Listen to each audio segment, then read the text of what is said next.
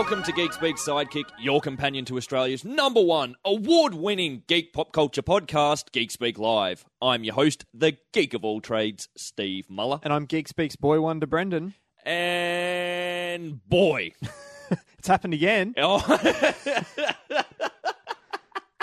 The gods are with us. I made mention of this last issue. We made mention of it several issues because it keeps happening. Every time we seem to record, something has just broken only hours before. And it's not just wind. And no, it's not. But this time it's not about Batman or Superman. No. So I think we just cover this breaking news in What's been happening? No, news broke just only hours ago. Well, 12 months ago, it could have very well been about Batman. Well, yes, because what we're leading to is to do with an actor that you wanted as Batman. Who was in the mix for Batman? Well, was he in the mix? No, apparently he was. Apparently they approached him. All right, well, who we're talking about is Mr. Josh Brolin. Yes. He has been cast as the big bad himself of the Avengers universe, Thanos. He has. Well, his voice has been cast. His voice has been cast. The character itself was played by Damien Poitier in the post-credits scene of the Avengers. The Avengers. Damien Poitier, he's a bit of a Whedon regular. Mm-hmm. So when Joss needed someone to fill the role, got in Damien. Yep. And he never spoke, did he? I don't think so. I think it was more like a sort of a... He just did the kind glance. of a cackle. He did the motion capture. Yeah. And they, lay him over with CGI. Josh Brolin being cast as the voice, which makes me wonder who is actually playing the character. Is he going to be completely CGI? Will they still have Damien Poitier do the motion capture? I mean, Brolin's got that kind of shaped head. And I'm not in a negative, but he's got a very pronounced chin and head. Yeah, but it's leading up to, because Guardians of the Galaxy is only a couple of months away. Mm-hmm. Apparently, and I was expecting him to appear in this. Yeah. That's why I always thought Thanos would be the big bad of Avengers 2. Well, given the post-credit sequence, how could Given you not the post-credit think that? scene and knowing that there was going to be Thor 2 and Guardians of the Galaxy, you could lead in all the Infinity Gem type of stuff, which they have been. Mm-hmm. They're kind of going in a different direction with the Infinity Gems. The Ether from Thor 2. That is one type of gem, if you will. What was I think Extremis has been was kind of rumoured to be one because of the effect it has on people. Yep. So he does apparently appear in Guardians of the Galaxy, but in a smaller role that he will even appear in Age of Ultron. Okay. So it's building. They're building, and so what we can expect is he will be the villain of Avengers 3. Yeah. They'll probably throw in Infinity somewhere in the title of that. Yeah. But no, just hours ago, Josh Brolin, again, it was coming into another casting announcement we're about to get into. Mm-hmm. Both of them were initially reported by Latino Review. Yeah. Which I've always seen as when they say something, it pretty much comes true. But I know, it's one of those weird news sources where... It's like Latino Review, really? But then when they have broken so many big stories. Yeah, to me, whenever I hear Latino Review, I think it's just going to be rumour, but they're the ones who keep breaking this stuff. It's very bizarre because I saw it pop up this morning, and then I looked again at another story that was about 2 articles down on my newsfeed.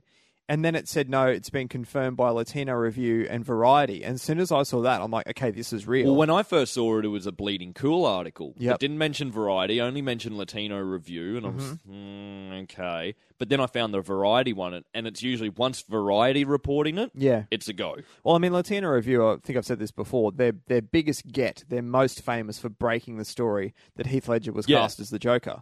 And they were the first ones to report it, and the name came out of nowhere, and then Warner Brothers confirmed it. Well, another one that they reported the other night, that to me the name seemed to come out of nowhere as well, was we have our Matt Murdock. We do. We have our Daredevil. Taking up the red horn suit is Mr. Charlie Cox. Yes. Geeks may remember him as the lead role the lead male role from Stardust. Is he in Boardwalk Empire as well? Am I He was thinking in the same season person? 3, I believe, of Boardwalk Empire. Okay. But I've only seen the later season of Boardwalk Empire. Mm-hmm. Never really got into it. No. But I love Stardust, based Yep. on Neil Gaiman's book. Phenomenal film. Have you seen it? I haven't seen it, no. You- It was one of those ones I always Give me a wanted to geek see card. it. Give me the card. No. Give me the card. Because I've seen stuff that you haven't, and we'll get to that. But no, it's one of those ones where when I first heard about it, I wanted to see it, saw the trailers, wanted to see it, came out in the movies, wanted to see it, just never got around to it. It's one of those things I keep going, I should probably watch that. I've just never gotten around to it. Great movie, great cast. Yeah, yes, obviously, Charlie Cox, Michelle Pfeiffer, Yep. Claire Danes, De Niro. Mark Strong. I'm pretty sure De Niro was Pretty in sure it. De Niro's in it too. Yeah, my mind is blanking on that. But Mark Strong, that's when I fell in love with him. Mm-hmm. He was brilliant in that.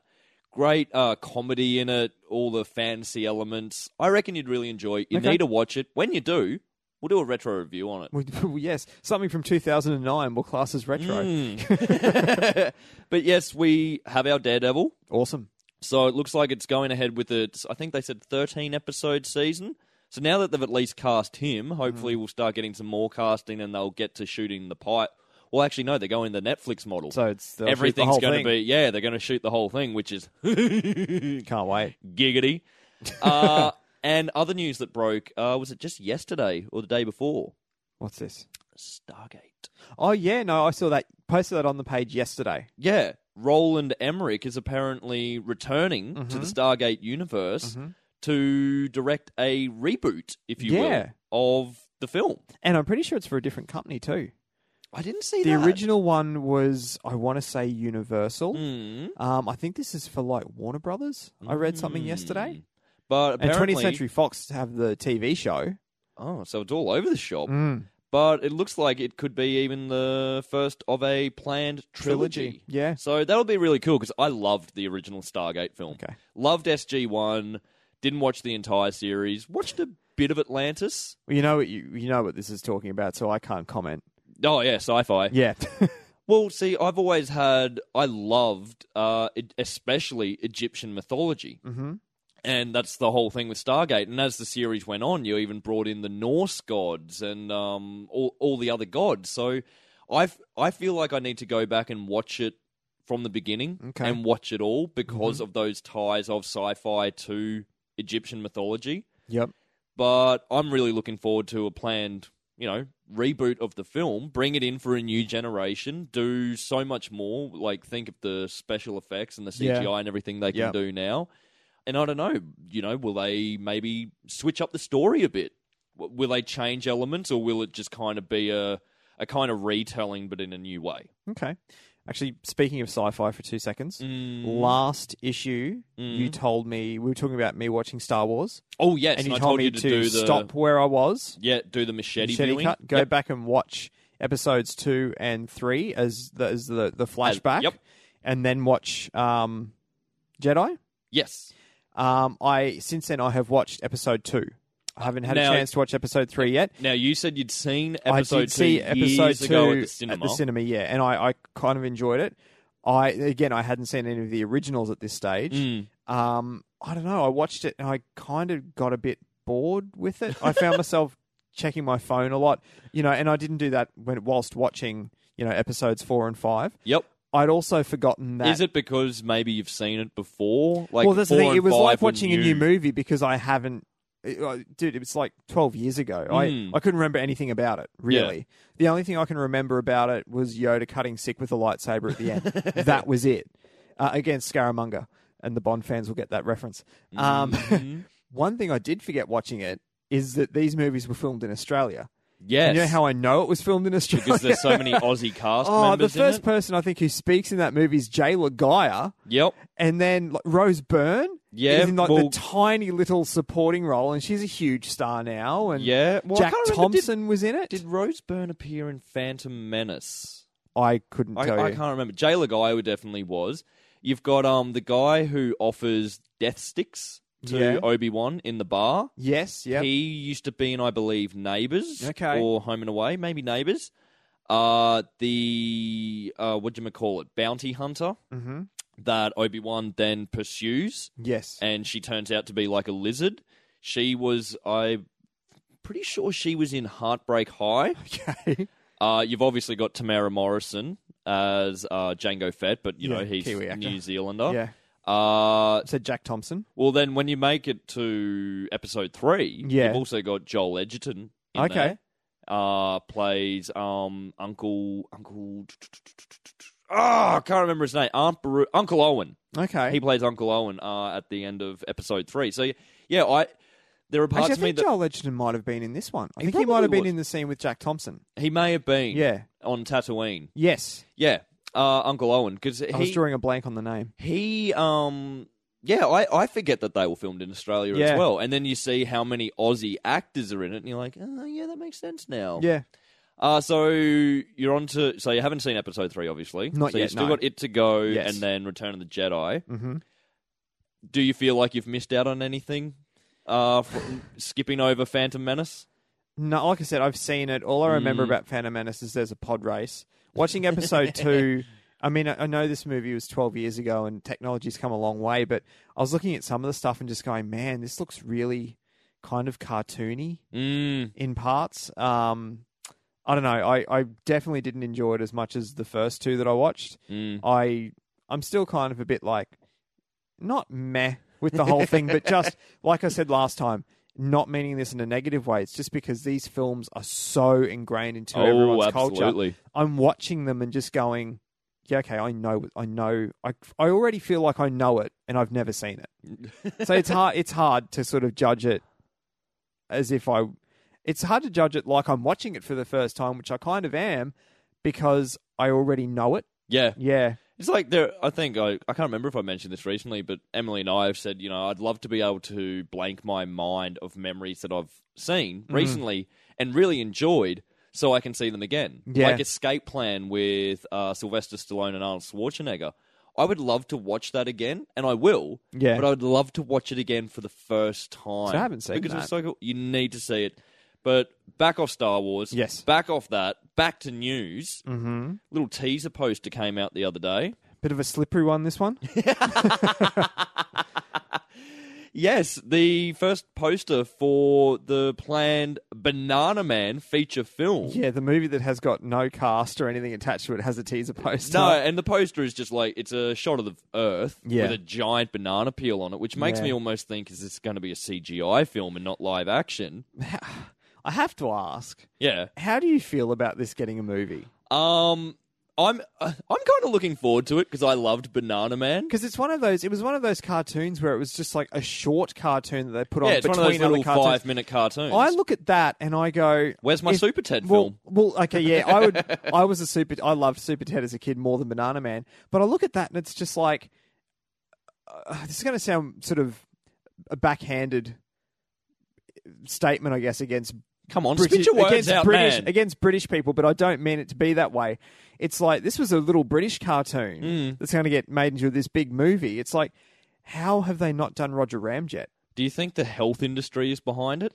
Healthy eating? Get kids actually, eating bananas? Actually, that's not a bad idea. I didn't think of that. But I think when we posted on the Geek Speak page, honorary sidekick Grace made the comment, we've got this, yet we still don't have a Wonder Woman film. Yeah. So, and it is kind of a sign of, you know, the superhero films. Like, people keep saying, oh, we can't do Wonder Woman as a film. We can't do Wonder Woman as a film. You've got Rocket Raccoon Yeah. in Guardians of the Galaxy, and you've got a Banana Man feature film, and yet no Wonder Woman. But Well, like I Wonder said, I Woman loved the is cartoon. I'm looking forward to it. Yeah. But just judging by that poster, it really seems like it could be more of a CGI film. Yeah, But we'll see. again, it's like the teaser poster, isn't it? Yeah. It's more just to say that, hey, this is actually happening. So, yeah, this is happening whether you like it or not. It should have actually said, like, it would have been really funny if it, you know, it was just had the globe with the banana and sort of, you know, like, this shit just got real or something. Instead of it saying, like, shit just got peel or something like that. But enough of Banana Man. Yes. I'm used to saying enough of Batman, but enough of Banana Man. There was something you wanted to mention. Many issues ago. Yes. You enlightened me on the world of young Bond. I did. As the Batman Bond expert of Geek Speak, you imbued your knowledge upon me Yeah, there was a series in all of the books. world of young Bond books. Yeah, it was a series of books written in the early to mid 2000s Yep. by Charlie Hickson. Yep. And they're obviously written for a younger audience, but like a lot of books that are written for teenagers, they're awesome. Yeah. They were really, Young really, adolescent books are cool. Yeah, adolescent fiction, I guess. It was really, really good. I stumbled across them by mistake, didn't even know they existed, and read the entire series. My wife has read the entire series and just loved it. They were so good. And I've said a number of times, if I could buy the rights to any film franchise, this would be the one I'd buy. And you mentioned that last issue when we were talking about Kingsman, the Secret did, Service. yeah. Because to me, it had a kind of young Bond feel. Well, in the last week, the new Young Bond book, see, Charlie Hickson had done his series. He kind of wrapped it all up. Yeah. And it got announced last year that Young Bond was going to return, but Charlie Hickson wasn't writing it. So I'm interested to see where this is going to go, because I did like Hickson's writing, but during the week they released the cover art and the title to the new Young Bond book, and Charlie Hickson was actually there as sort of a symbolic handing over of the pen, or if you will, to the new author. To Steve Cole, who is the new author. Cool. So yes, the new book, I did post it on the Geek Speak page the other night. It is called Shoot to Kill. And Very Bond-esque name. Yeah, it looks like it's going to have some sort of, I don't know, like feel of cinema to it. Just from what I can tell from the title and the cover art, it looks really cool. I can't wait for it to come out. Like Shoot to Kill as in shoot a film. Could be. Could be. So you had your little moment. I did you have had a your little... I did have a little moment. Yeah, this book's due in November this year cool. as well. So early Christmas for Brendan. But speaking of your little moment, Yes, last issue you made a special announcement. I did. I'm heading to Supernova. Yep. This time in 2 weeks, actually, I will be there. Well, things would have got a little bit more interesting for you the other day They did. when another guest was announced. Yes, a Marvel cinematic guest. Or Marvel television guest, if you will. Ming-Na Wen from Agents of S.H.I.E.L.D., who Agent plays May herself. Agent May. Yeah. The Cavalry is coming down to Sydney and Perth. Perth. Yeah. So that's pretty cool. So again, we've talked about Agents of S.H.I.E.L.D. and Arrow so much on this podcast. Yeah. I'm pretty sure this has just been an Arrow and Agents of S.H.I.E.L.D. podcast at many times. And, you've got big names now from both TV shows going John to be at Supernova. Barrowman from Arrow. Yes, Kate Cassidy from Arrow and Manu Bennett from Arrow. Yep. Yes. Because Manu pulled out at Gold Coast. We were going to He catch did. up with him there. That bastard. And now you've got Agents of S.H.I.E.L.D., so you're going to be in little geek heaven while you're down there. I will be. I don't know if I'll get a chance to even say hello, but Be cool if you can. I'll do Get my a little best. grab Don't for you us, worry. chuck it I on will the do podcast. my- We'll make I another will- Arrow and Agents of Yeah, we S.H.I.E.L.D. can. centric podcast. So yeah, that's exciting news for anyone who's planning on heading to either the Perth or Sydney Supernovas. But last little bit of news Yes. that dropped the other day that has kind of left the fandom in a bit of an uproar. I think it's left them more in shock Yeah. than anything. Edgar Wright Yeah. is no longer directing Ant-Man. A movie that he was associated with for 8 years. Hasn't it been? He was associated with. He was on for Ant-Man doing the screenplay and everything Before Iron Man existed. Which, considering Ant-Man is going to be a Marvel Phase 3 film, Iron Man was Phase 1. It was what? Would you call it the first? No. What Well, came it did. before? It launched the Marvel Cinematic Universe. Oh yeah, because Incredible Hulk was after Iron Man, It was, wasn't it? because Robert Downey Jr. had the cameo at the end. So he has been attached to Ant-Man since I think it was 2006? 2006. Yeah. No longer directing. 8 years with one film. Apparently, it's a mutual Creative, mutual. mutual separation because of creative differences. Mm-hmm. The- They're like a month away from starting filming too. not only is the fan community up in a bit of a, arms up in the air, but Yeah. a lot of support from other directors and filmmakers. Like I saw a photo of Joss Whedon. Yeah. He tweeted or Instagrammed a photo looking quite sad, holding a Cornetto, because as we all know, Edgar Wright, the Cornetto Cornetto trilogy. So, yeah, it's left a lot of people in shock that it's now going to be handed over to someone else. Yeah. Is this going to be the same Ant-Man film that, what were those creative differences? Did they sit there and think, oh, we don't like the kind of way you're going with this? And he's like, well, you kind of need it to be this way. Yeah, I don't know. I mean, I listened to Hollywood Babylon during the week, and Kevin Smith did say that people don't really understand that how involved the Marvel people are with these movies. It's not like... Well, it is their characters. Yeah, it's not like... I'm just going to throw this out there. It's not like, say, Nolan with Batman, how Warner Brothers and DC were like, go and make your movie. Yeah. It's these people are there the whole time. They're in the room while you're writing the script. They have absolute control. You know, a director can't really come in and... I'm not saying they're limited, I guess, but they can't really come in and do... If they want to do something slightly a bit off or something that they want to do creatively, and if Marvel don't agree with it, it doesn't happen. It doesn't happen. Well, we're up in arms about it. I was really looking forward to Edgar Wright. Yeah, I mean, I really directing. enjoyed Scott Pilgrim. Yeah.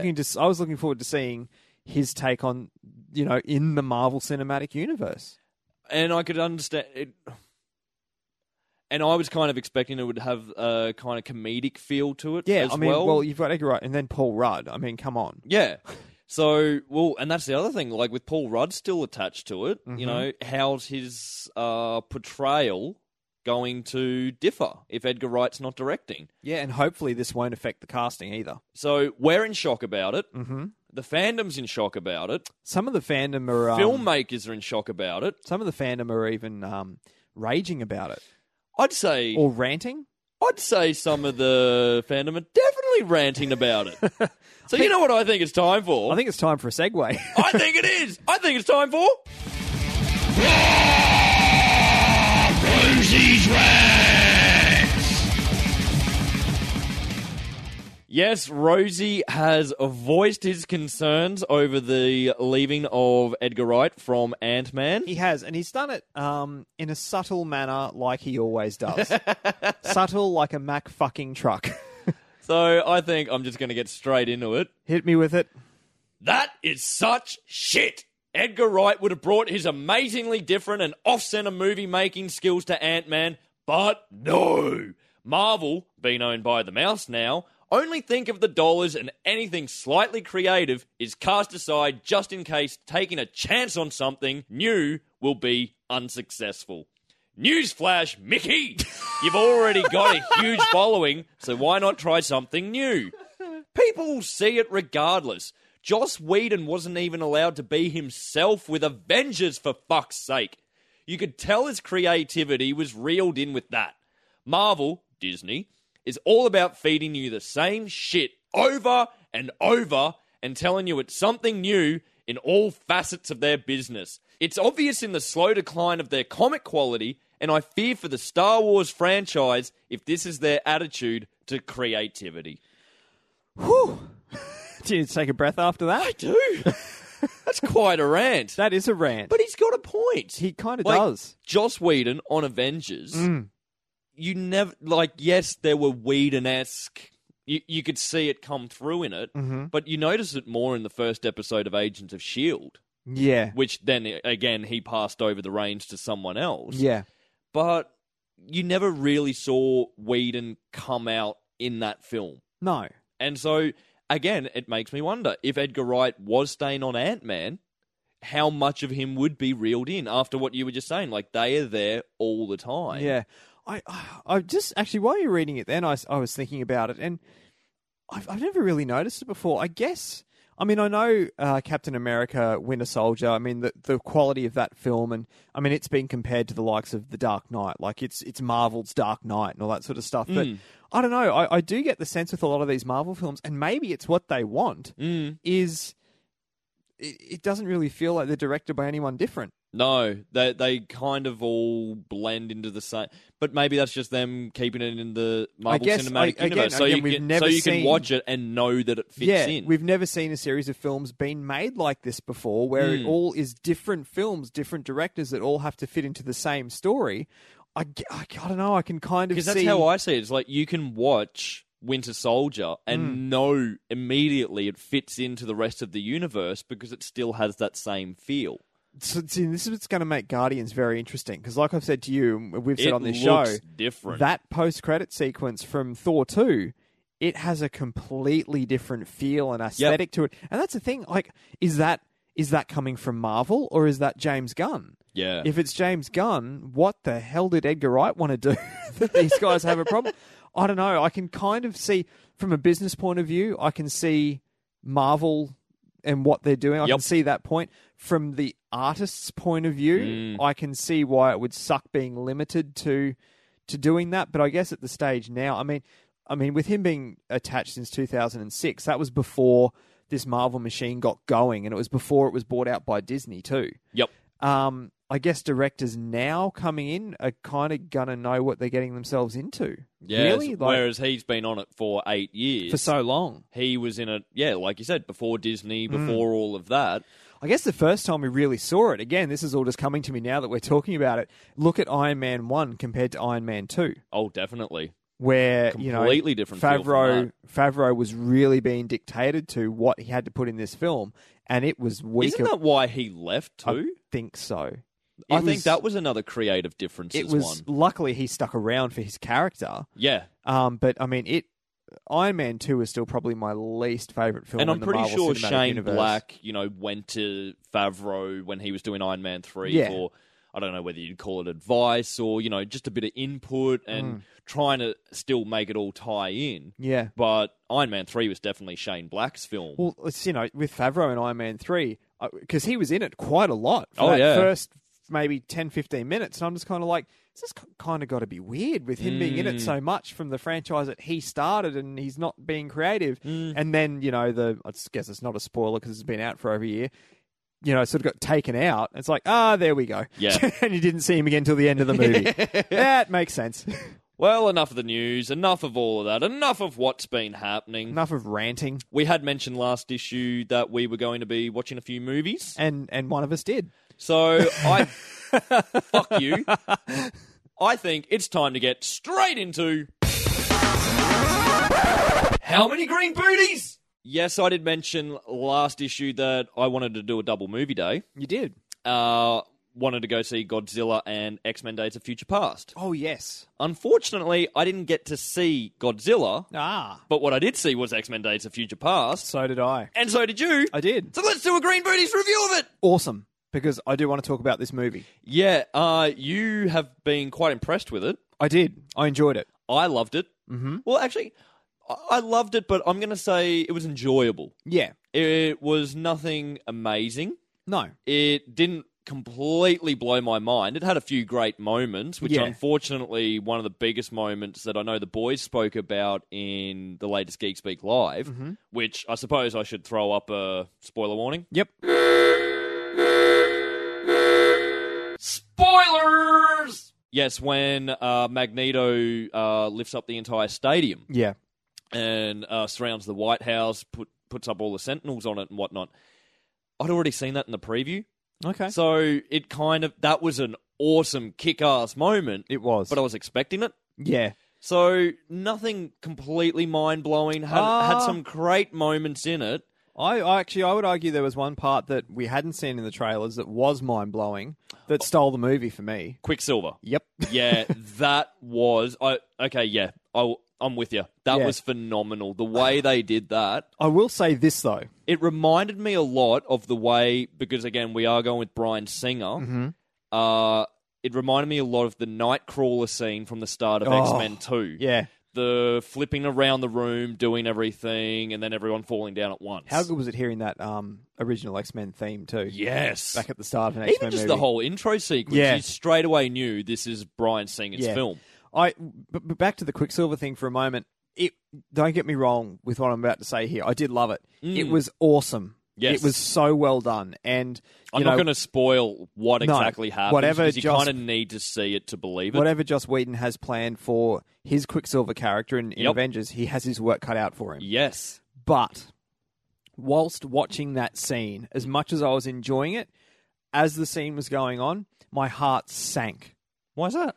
Because, first and foremost, DC guy, I was watching that and I was just going, this is what Warner Brothers should have done years ago With with a the Flash. The Flash is kind of universally known as the speedster. Yes. The comic character who can run really, really if fucking fast. you go up to anyone and say, who is the fastest superhero? Yeah, to somebody who may not even read comics, like, who's the superhero that's really fast? Yeah. The Flash. Yes. No one's ever going to sit there and say Quicksilver. No.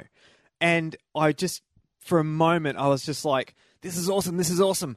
Oh, this should have been done years ago. Yeah, see, I never thought that, but I can see what you mean. And now, It's with Justice anything League... that comes up, like even in the Flash TV series, anything that is done similarly to that, Yeah. people are going to go, well, that was already done in X-Men. If this movie was exactly the same movie but terrible, and that's... Okay, no, let me rephrase that. If this movie was terrible and that scene was exactly the same, it would completely rescue the movie. Yes. It is so well done. And, Well, I know Wade props. actually posted a link the other day of how they filmed it. Yeah.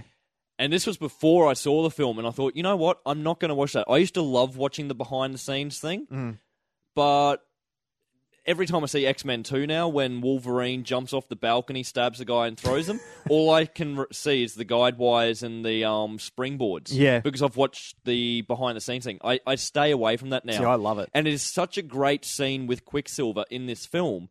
I don't want to see how it was made because it is just perfect. It's really good. And I was really impressed with Evan Peters too, because I'd been wondering, you've got Evan Peters playing Quicksilver in this, you've got Aaron Taylor-Johnson playing it in Age of Ultron. Is Aaron Taylor-Johnson? Yeah. Oh, Kick-Ass. Yes. No, Who? I see what you did there. But Evan Peters was in the first Kick-Ass as well. Was he? He was his mate who was replaced in Kick-Ass 2. You know, the one who dresses up as a hero as well, but goes to the villains team?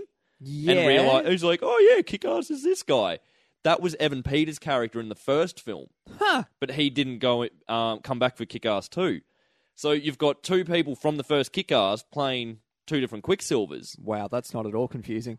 I was wondering how it was going to go because that first image of Quicksilver that I saw with the poster, the costume kind of looked a bit weird. Yeah. On screen, it looked awesome. Yeah. I loved it. And he played the... Very cocky.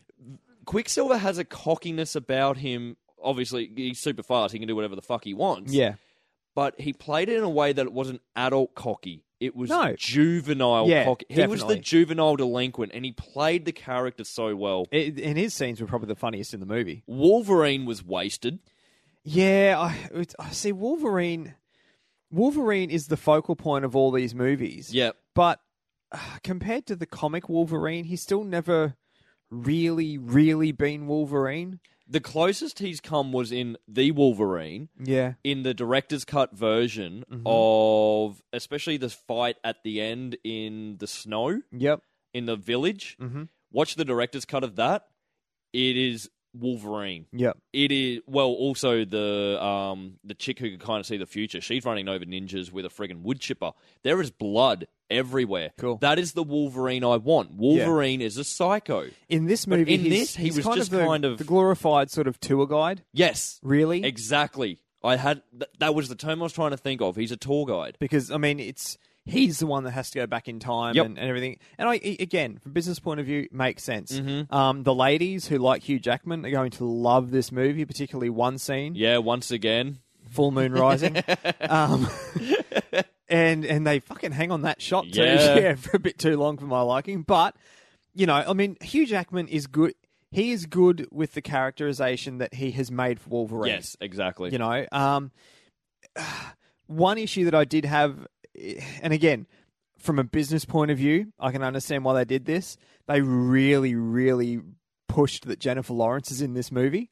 See, I never really saw that. Her character was a focal point of the film.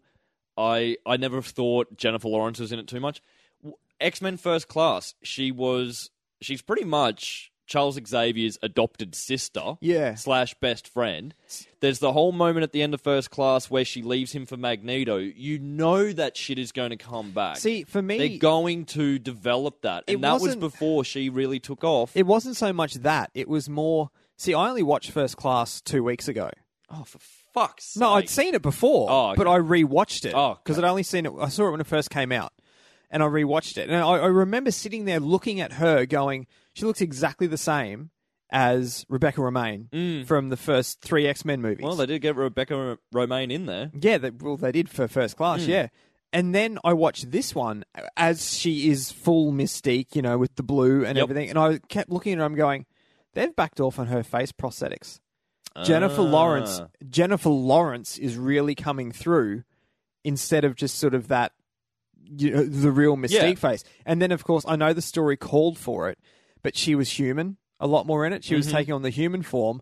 Again, that's Jennifer Lawrence. I don't know, again, they kind of did the same thing with Halle Berry in X-Men 2, because between X-Men and X-Men 2, Halle Berry became a big star, became Academy Award winner. And which is why X-Men 3 failed so badly, is because she started demanding more screen time. Exactly. And it all went to shit. Same thing they've done here is they had this actress between films, she became a megastar and won an Academy Award. I'm not criticizing the 20th Century Fox for doing what they did. I can understand that. I noticed it. I never did.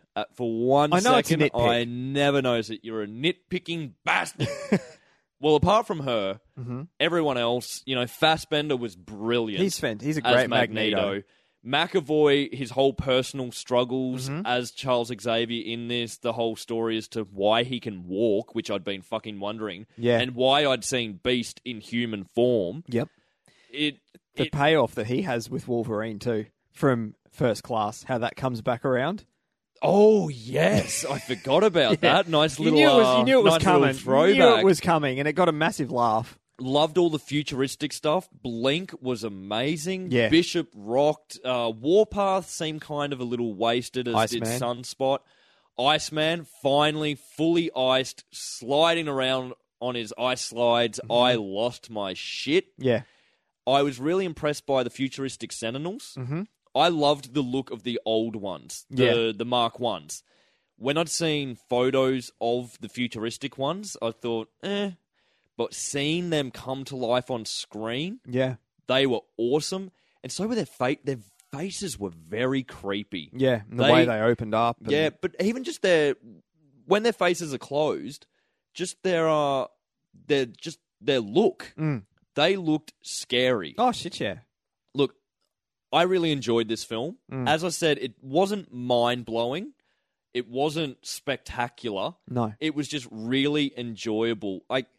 I can't work out which I like better, this or X-Men First Class. I probably liked this better. This you can definitely see it was a Bryan Singer film, but still had all its Matthew Vaughn elements. It's kind of because he still did the screenplay. It's kind of, I guess it's kind of a reboot within a franchise, which has never been done before. And the way it ends has made me wonder, with the next film, Apocalypse, who are they actually going to have in it? I think it's going to be focused on the younger cast. Because, they've set it up in a way that they can continue on with the older cast if they want. But then at the same time, it's like, but if you want to do the newer cast, you're going back again. Well, apparently Apocalypse is set in the 80s. Oh, is it? Yeah. The way they have actually left it with Wolverine, where he's like, you kind of need to fill me in, maybe that is what it is. It's like, well, hey, by the way, this happened. It was a pretty huge thing. Yeah. I'll tell you all about it. And the post-credit scene. Yeah. I lost my shit. Yeah. Seeing the way that something that has been debated for fucking years and years about how these things were created, seeing the first mutant, and Sabar Nur, with everyone chanting, and the Four Horsemen, and that spoiler warning still up there, just so you know. Yeah. We knew it was going to lead directly into Apocalypse. They've got nothing else in the works that it could lead into. No, God, no. So the way they've left it was... It's up there in my favourite post-credit scenes. Yeah. Because it set it up so well. And that young boy who played Apocalypse with the blue skin and everything, he's the first mutant. Yeah. Yeah, he's going to be a young boy then. In the future, he's going to hopefully be the towering, unstoppable juggernaut of power that I love. Like, I am a huge X-Men fan. X-Men were the first comics I ever read. Cool. So I enjoyed it. As I said, wasn't mind-blowing. X-Men Days of Future Past, no, I I'd give a solid 3.5 out of 5. Okay. In sort of closing out for X-Men for me, I walked out of there. It's the first X-Men movie that I've really, really enjoyed since X2. Yep. In saying that, it was still, for me, I just kept going, it's an X-Men movie. Yeah. I wouldn't say it's better than some of the other comic book movies that are coming out these days. I mean, like Captain America and all that kind of stuff. It was a good X-Men movie, and it's set them on the path where everything seems to be for the better again. I think too, yeah, when you compare it with current superhero film or more recent superhero films, it's not that it's not that level. No. It really is. If Bryan Singer had made this as X-Men 3, oh yeah, it would fit perfectly. Definitely. It's an X-Men film that has that level, that superhero quality of film from 10 years ago. And even though they erased a lot of the stuff that made this franchise so convoluted, which I've had a problem with for a long time, and we've spoken about it, it's still a convoluted franchise. And it is a kind of good thing too, because they've pretty much scrapped X-Men 3 from existence. Thank God. Goodbye, Brett Ratner. So, I'm probably going to go with you. Actually, you know what? I'm going to go 3. 3 out of 5 green booties. So 3.5 and a 3. Yes. Cool. Well, another movie that you teased last week. Yes. That I actually didn't get a chance to watch on my 4-day weekend. I did have to I got called into work. Again, I'm just hearing a lot of excuses. You got to watch Jay and Silent Bob's super groovy cartoon movie. I've been wanting to watch this. Jinkies. How was it? It was what you would expect from a cartoon movie about Jay and Silent Bob. So is it those characters? Yeah. Because all I can think of is it's like Clerks animated series. No, it's done. I don't know if you've ever seen any of the Smodimations. That No, they've done like never the little seen them. animations to go along with some of the Smodcast bits. It's done in that style because it's done by the same guy who did those. Okay. A lot of voice cameos in there. You might want to throw up a spoiler alert. Yeah, all right. Spoilers! Yeah, I'll throw. There's Eliza Dushku. Oh, is cool. in there. I mean, a lot of your Kevin Smith regulars Yeah. come back as voices. Like Ralph Garman voices a character in there called Dickhead. Oh. It's a superhero adventure kind of using Jay and Silent Bob as the characters. You're going to love the start of it because they keep saying how they need to become Well, Jay keeps saying Of how course they he need to does. become Yeah, superheroes, and there's so many setups where it looks like they're going to be bitten by a radioactive spider, or they're going to be dumped in chemicals, or there's even a Ninja Turtles reference in there, which you're going to piss yourself laughing at. But the thing that I kept thinking, starting to watch it, is Silent Bob voiced by Kevin Smith. It's like, well, what? He never spoke. What the hell? How is Kevin Smith going to have a voice in this movie? It keeps stopping, and an animated Kevin Smith will kind of pop in and like, hey, folks, and sort of like, little disclaimers throughout the movie, and that's Kevin Smith as Kevin Smith. I was thinking it was going to be the usual Jay and Silent Bob thing where he doesn't speak the entire movie and then has his profound statement No, at the not end. at all. Like I said, it's what you would expect from a cartoon about Jay and Silent Bob. Gross out humour, adult humour, stupid humour. And I loved it. I'm giving it 4 out of 5. Cool. Well, like I said, I keep meaning to watch it. I might go do that when I get home. Yeah, check it out. And last movie that you got to see this week that I haven't. Another comedy, another stupid movie, and this one's brand new. Yes. Only came you out a couple of literally days saw ago. it the day it came out. I did. I went along with a mate of mine, and I saw A Million Ways to Die in the West. Now, this has been one that I haven't... It looks cool. Yeah. I was going to wait for DVD. Okay.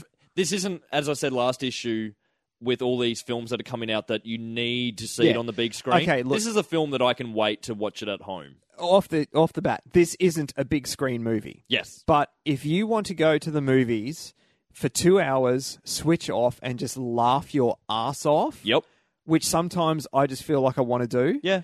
go and see this movie. Because this is the one, it's got Seth MacFarlane in his first actual, I believe, Sort of- feature role. He he's the directed lead Ted, character. but, he voiced Ted. Yeah. This is him actually starring in it. Yeah, and I mean, there's been apparently some reviews, someone was telling me, where Seth MacFarlane is sort of a bit wooden and one-dimensional, and like I said to the person who told me, it's just like, he's Seth MacFarlane. Yeah. I mean, if you go into this movie expecting him to be something other than Seth MacFarlane, I mean, yes, he's playing a character, but he's Seth MacFarlane. He's Seth MacFarlane playing Seth MacFarlane. Yeah, I mean, I really enjoyed Ted, Yes. but I think I enjoyed this more because this is somewhat more. It's more of a spoof film.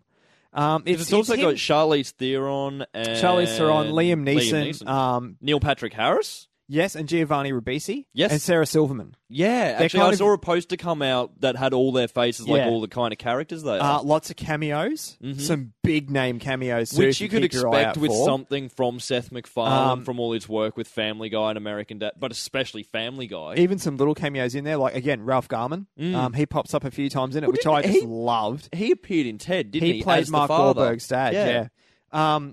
This movie is Seth MacFarlane taking the classic Western and lampooning it. Ah, nice. So I loved it. It cracked me up. And I love a good Western, so I've never really seen the spoof Western as such.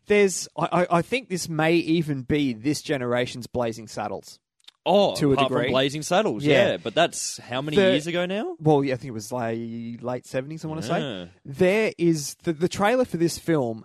I was getting the impression that there was going to be a lot of sight gags. The trailer shows a lot of sight gags, and a lot of sort of violent... A million ways to die a lot of in the violent sight gags in it.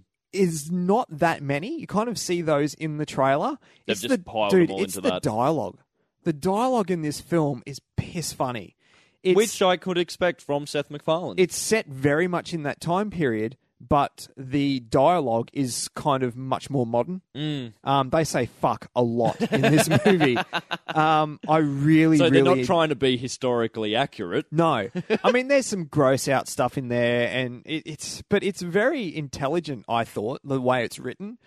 So I don't need to see it at the cinema. You don't have to if you don't. There's nothing like but if I want to go special along effects. And, But like I said, if you just want to go into a movie and enjoy yourself, the boys on Geek Speak Live always talk about, just wanting to go in, switch off and watch a popcorn movie. Yes. This is that. Oh, cool. And it's hilarious. I'm giving this 4.5 out of 5. 4.5? Yep.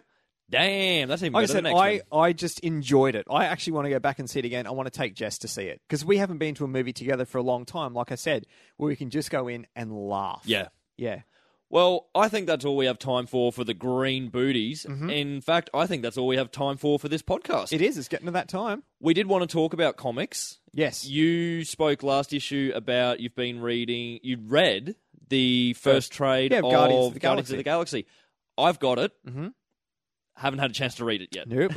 Once again, listeners, we're waiting for Steve to play catch-up. Not my fault.